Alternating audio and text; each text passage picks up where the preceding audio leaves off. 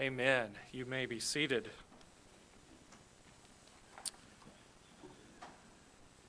I invite you to turn in God's holy word this morning to Ecclesiastes chapter 4 as we continue working our way through this wisdom book written by Solomon the king, who had wisdom unlike any other that was before him or that was after him, as we just read. So Solomon wrote the majority of the Proverbs that we have inscripturated for us. He wrote Ecclesiastes as well as the Song of Solomon. And this morning we come to Ecclesiastes chapter 4, and we will be looking at verses 1 through 8 this morning. The Lord God says to you and me, "Again I saw all the oppressions that are done under the sun. And behold, the tears of the oppressed, and they had no one to comfort them. On the side of their oppressors there was power, and there was no one to comfort them. And I thought the dead who are already dead more fortunate than the living who are still alive. But better than both is he who has not yet been, and has not seen the evil deeds that are done under the sun. Then I saw that all toil and all skill and work come from a man's envy of his neighbor.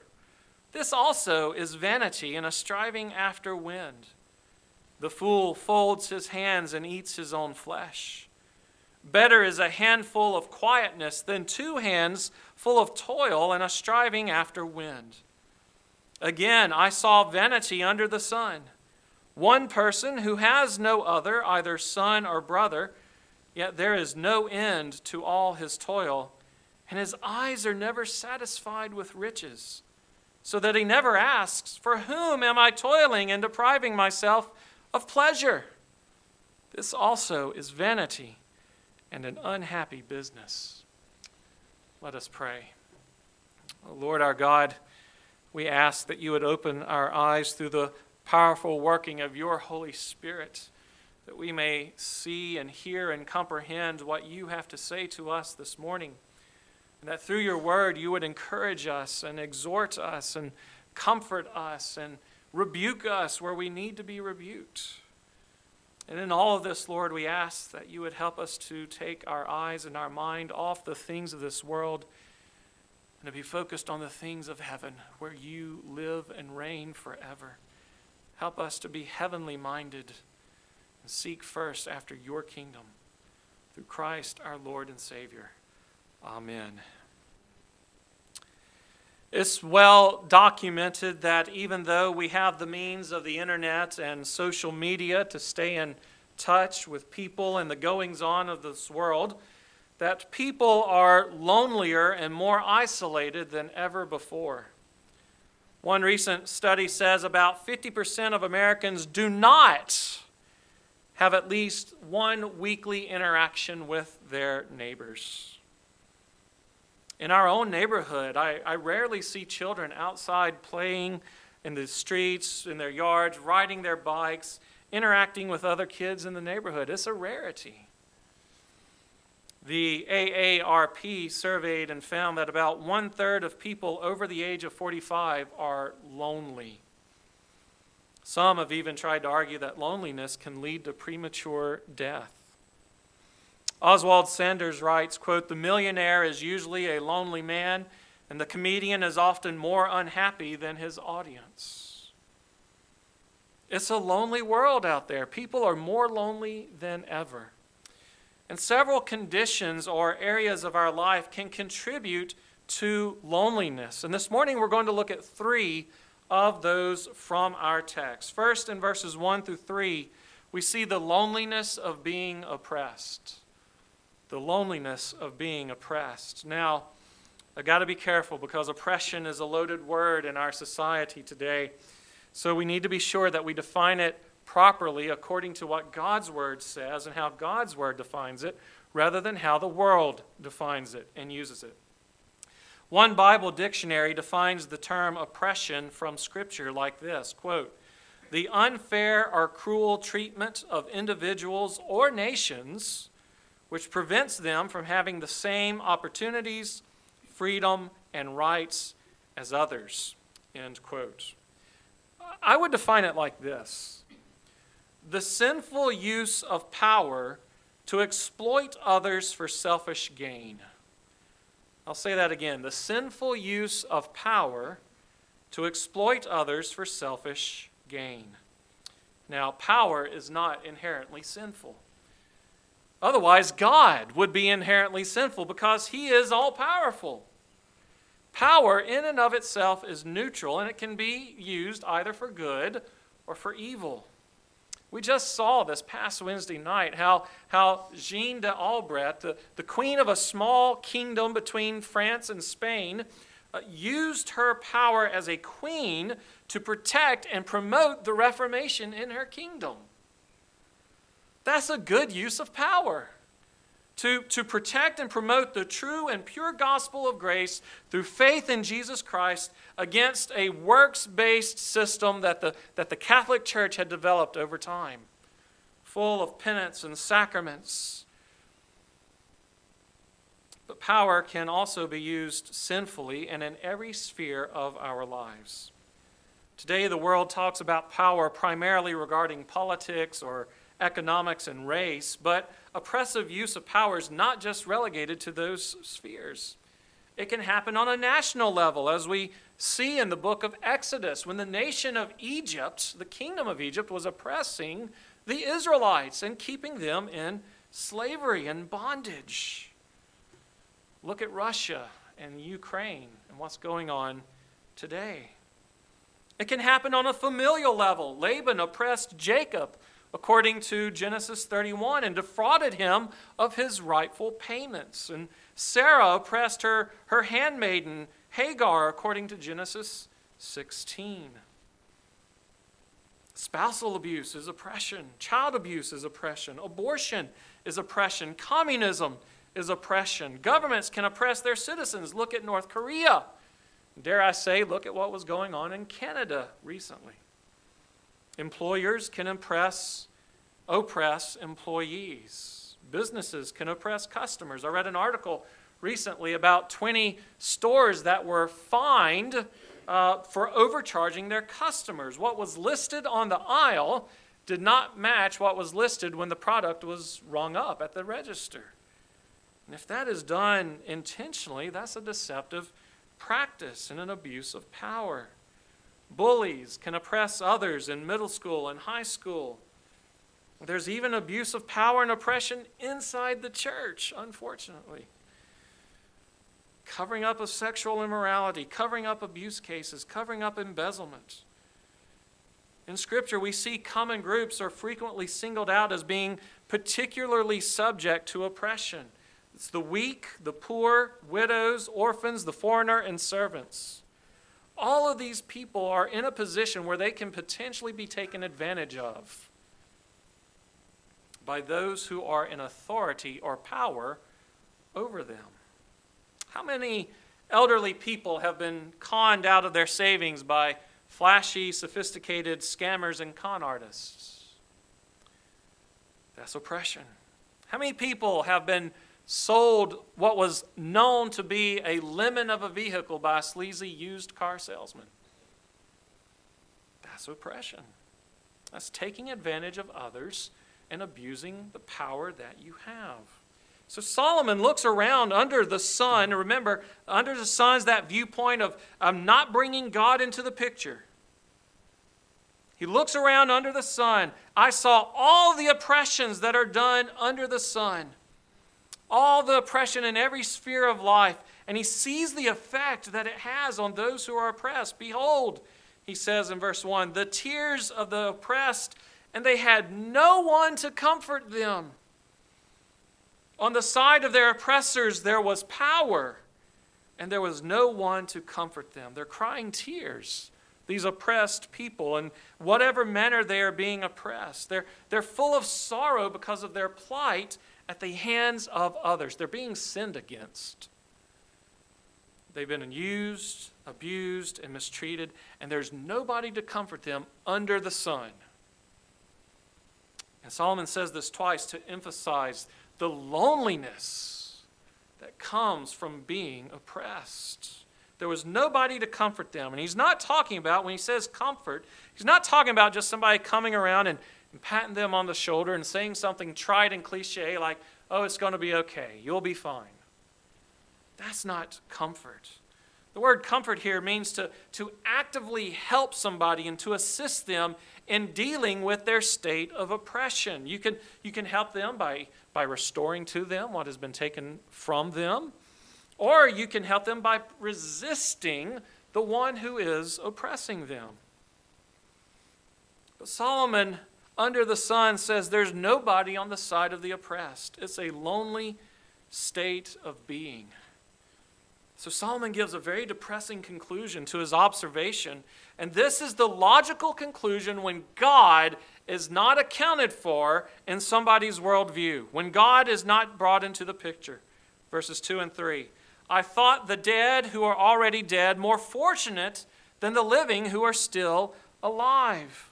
The dead are better than the living because they're no longer able to suffer from oppression. They've been relieved of the possibility of suffering from the hands of their oppressors. But there's an even better state under the sun. Verse 3, better than both the living and the dead is the one who has not been born yet and has not even seen the evil deeds that are done under the sun. Person who has not been born has never seen the abuse of power, has never seen the oppression that comes from living in this fallen world that is fallen because of the sin and the death that gained entrance into this world through the sin of our first parents, Adam and Eve. And with the increase of knowledge about global states of affairs that we have today with the internet and worldwide media, has come an increase of knowledge about all the oppressions that happen under the sun. You have television commercials showing the plight of starving children in Africa because of warlords and militant Islam. You have international wars and threats of wars. Turn on the news, read the newspaper, search the internet, and you can find more and more oppressions and abuse of power to read about. And without God, the natural conclusion is to become depressed. Is this all that there is to life? Is it just one big cycle of conflict and oppression and abuse of power? Is it any wonder that some people deal with it apart from God by committing suicide or turning to drugs or alcohol to deal with the pain, or some people just ignore it? So, I don't want to think about all the bad things that are going on in the world around me. I'm just going to enjoy my life and have fun and live it up. Dr. Richard Belcher from RTS Charlotte concludes, quote, there is no hope of justice after death held out to the oppressed. Thus, to face oppression without the help of a companion is unbearable. Now, that's under the sun. That's without God in the picture. But when we turn to God's word and bring in an above the sun perspective, the Lord restores our hope. Listen to Psalm 103, verse 6. The Lord works righteousness and justice for all who are oppressed. Later, Psalm 167, verse 7. The Lord executes justice for the oppressed, who gives food to the hungry. The Lord sets the prisoners free. Throughout Scripture, we see God opposed to those who abuse their power to oppress others. He is the one who put those people in their positions of power, and they have sinfully used that position that God has given to them in His sovereignty. And so He sides against them. He is the one who hears the cries of the oppressed, sustains the oppressed, and delivers them. And throughout Scripture, what we see is that the wicked, the unbelievers, the unrighteous are frequently, if not all the time, associated with oppression, where it's the righteous, God's people, who are the oppressed. So God sides with those whom he has called to himself through faith in Jesus Christ. He shows mercy to his people. He invites us, the oppressed, to call out to the Lord in Psalm chapter 10 because he hears their cries.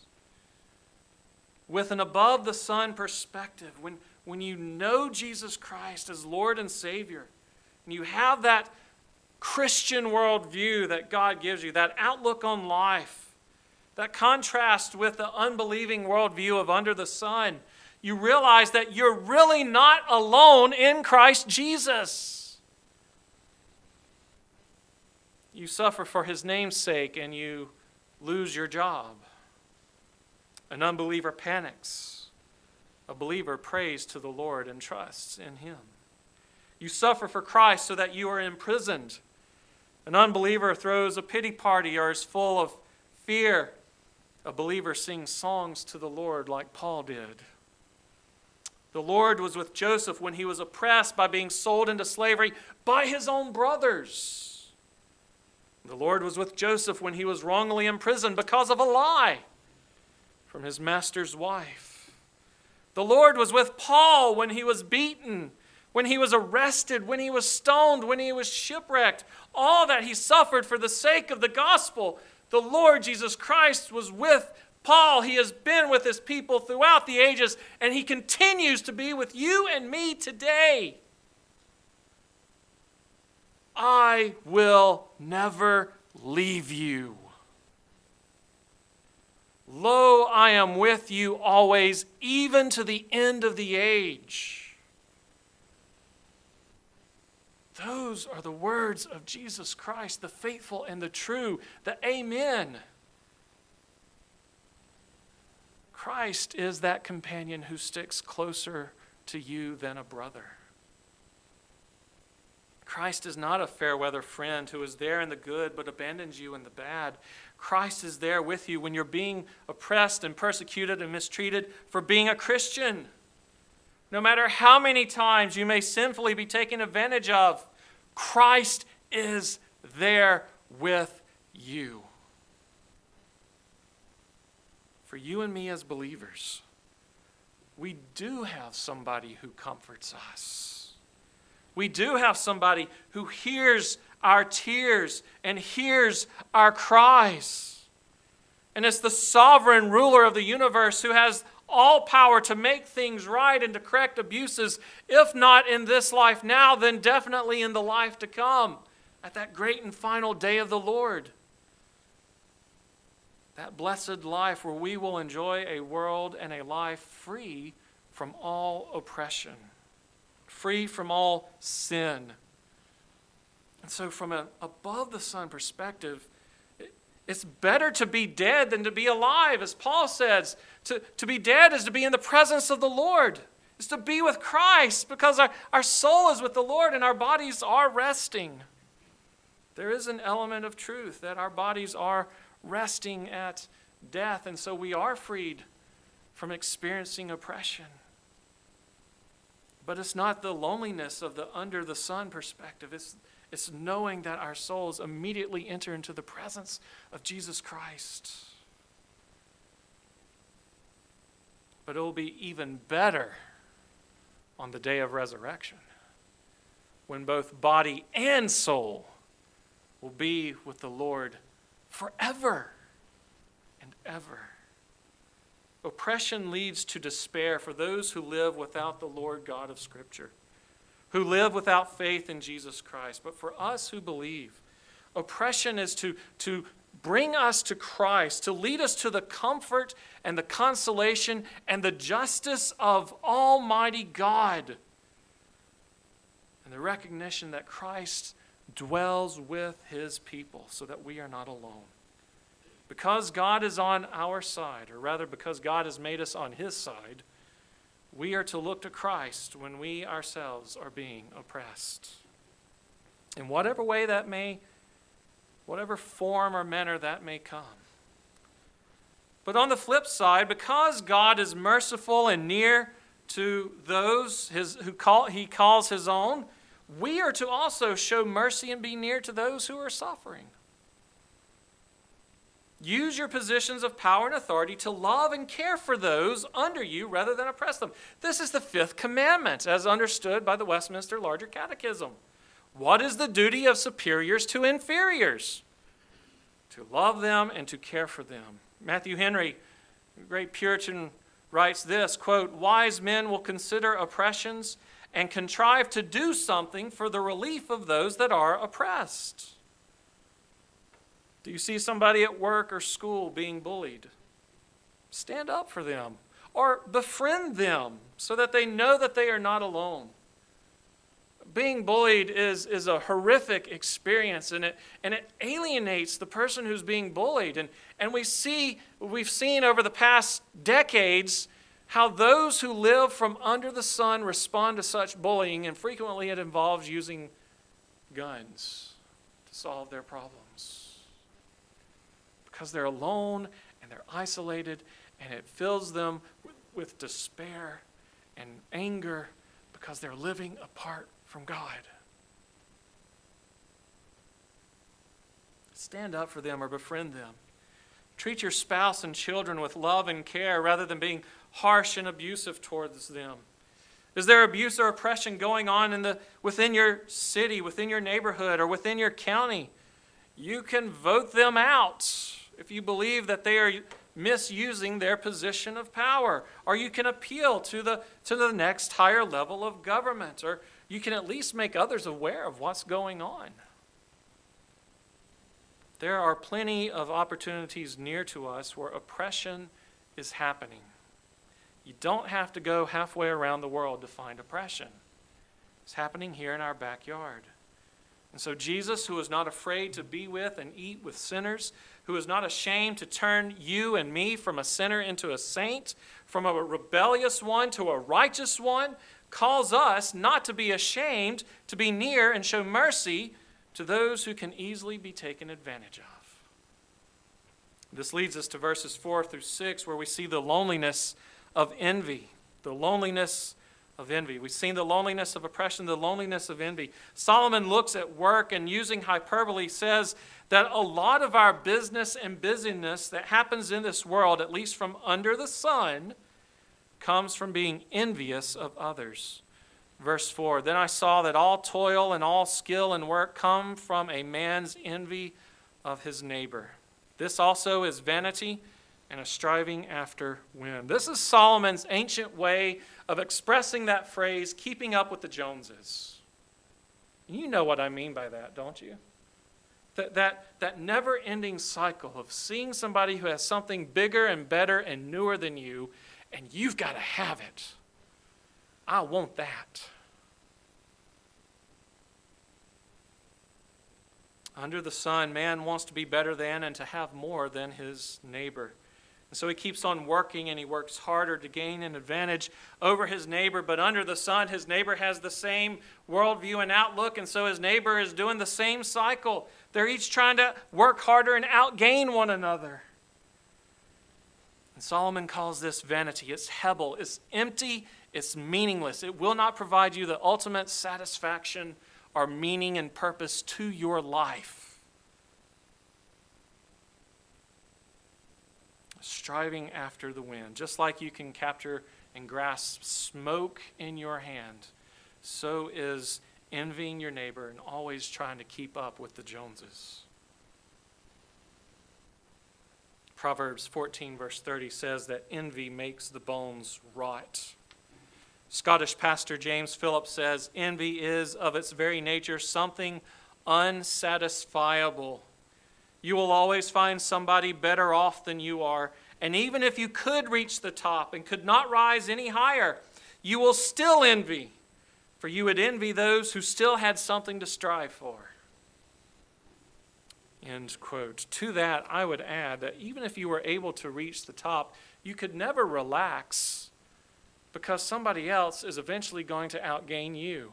And so you've got to keep on. Even at the top, you can't rest and relax. You can't enjoy the labors of your hands that Solomon has talked about. This is God's portion to us in this life, to enjoy and to rest and to worship and to have family. to work. These are the 5 things that God gives to us. But the workaholic has no margin in his life for anything other than work because he's envious of others. And so this is a lonely business, working so hard to achieve that you can't even enjoy it, only to have someone else who will come along and outdo you in work and possessions. And so the temptation, verse 5, is to say, well, if I can't win in this never-ending rat race of possessions and keeping up with the Joneses, then I'm just going to go to the other extreme and stop working altogether. The fool folds his hands. That's a symbol of not working at all, not being industrious. And he eats his own flesh. This too is a lonely business. Nobody wants to hire a sluggard, a lazy person. An employer does not value somebody who's not willing to work. We've seen this around us recently, have we not? There were job openings all over the place, but nobody's wanting to work. Never in my 42 years of life have I ever seen fast food restaurants offer a signing bonus for you to come and work for them. That's the things of sports contracts, not McDonald's. But that's how desperate businesses were and are.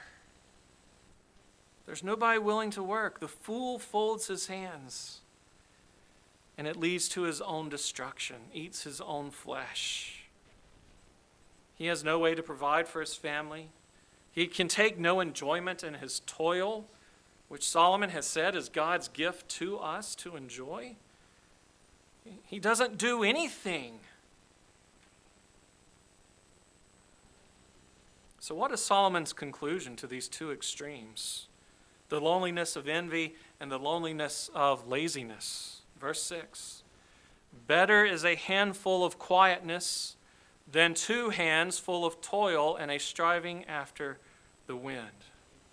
You can avoid the loneliness of envy and the loneliness of laziness by working hard, but not to the extreme.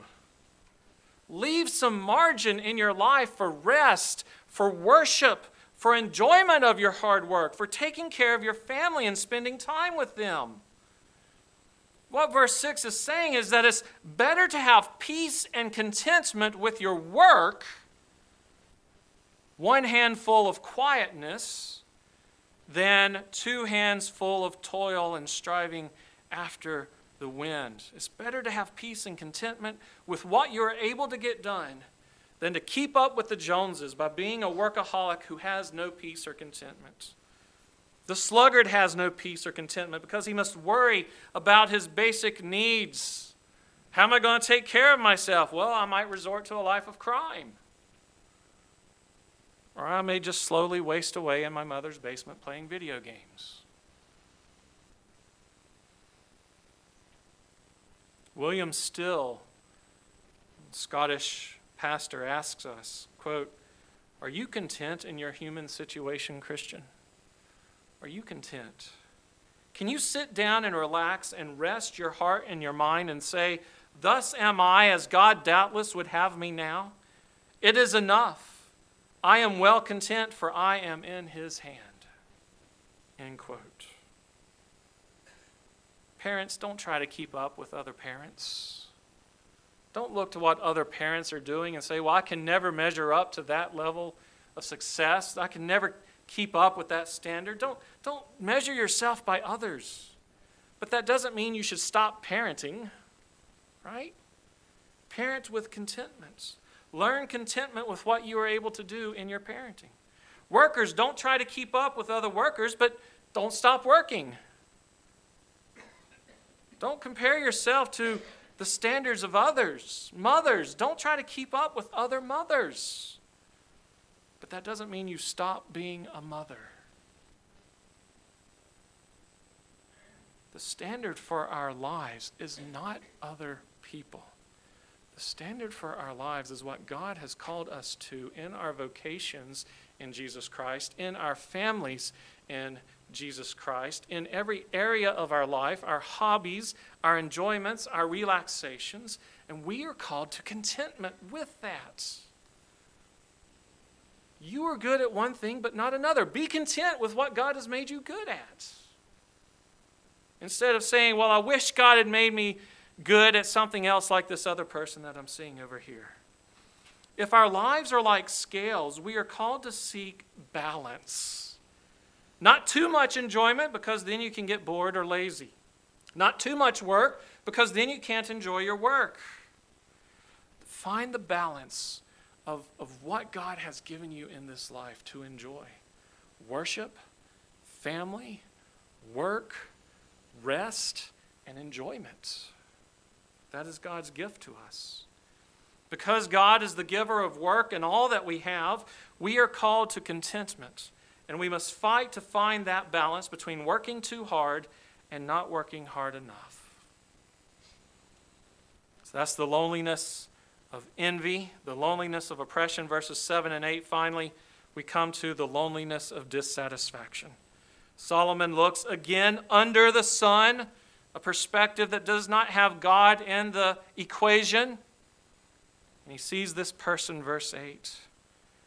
There is no end to all his toil. His eyes are never satisfied with riches. The pursuit of riches is his all-consuming focus, to the point that he never pauses for critical reflection on his life and his circumstances. He never questions, verse 8, for whom am I toiling and depriving myself of pleasure? Verse 8 says he has neither son nor brother. He's alone in this world, and he's working so hard to gain all that the world can offer to him. But he has nobody to give it to, nobody to share it with, nobody to enjoy it with. But he's so consumed with it, he never stops to ask, why am I doing all of this?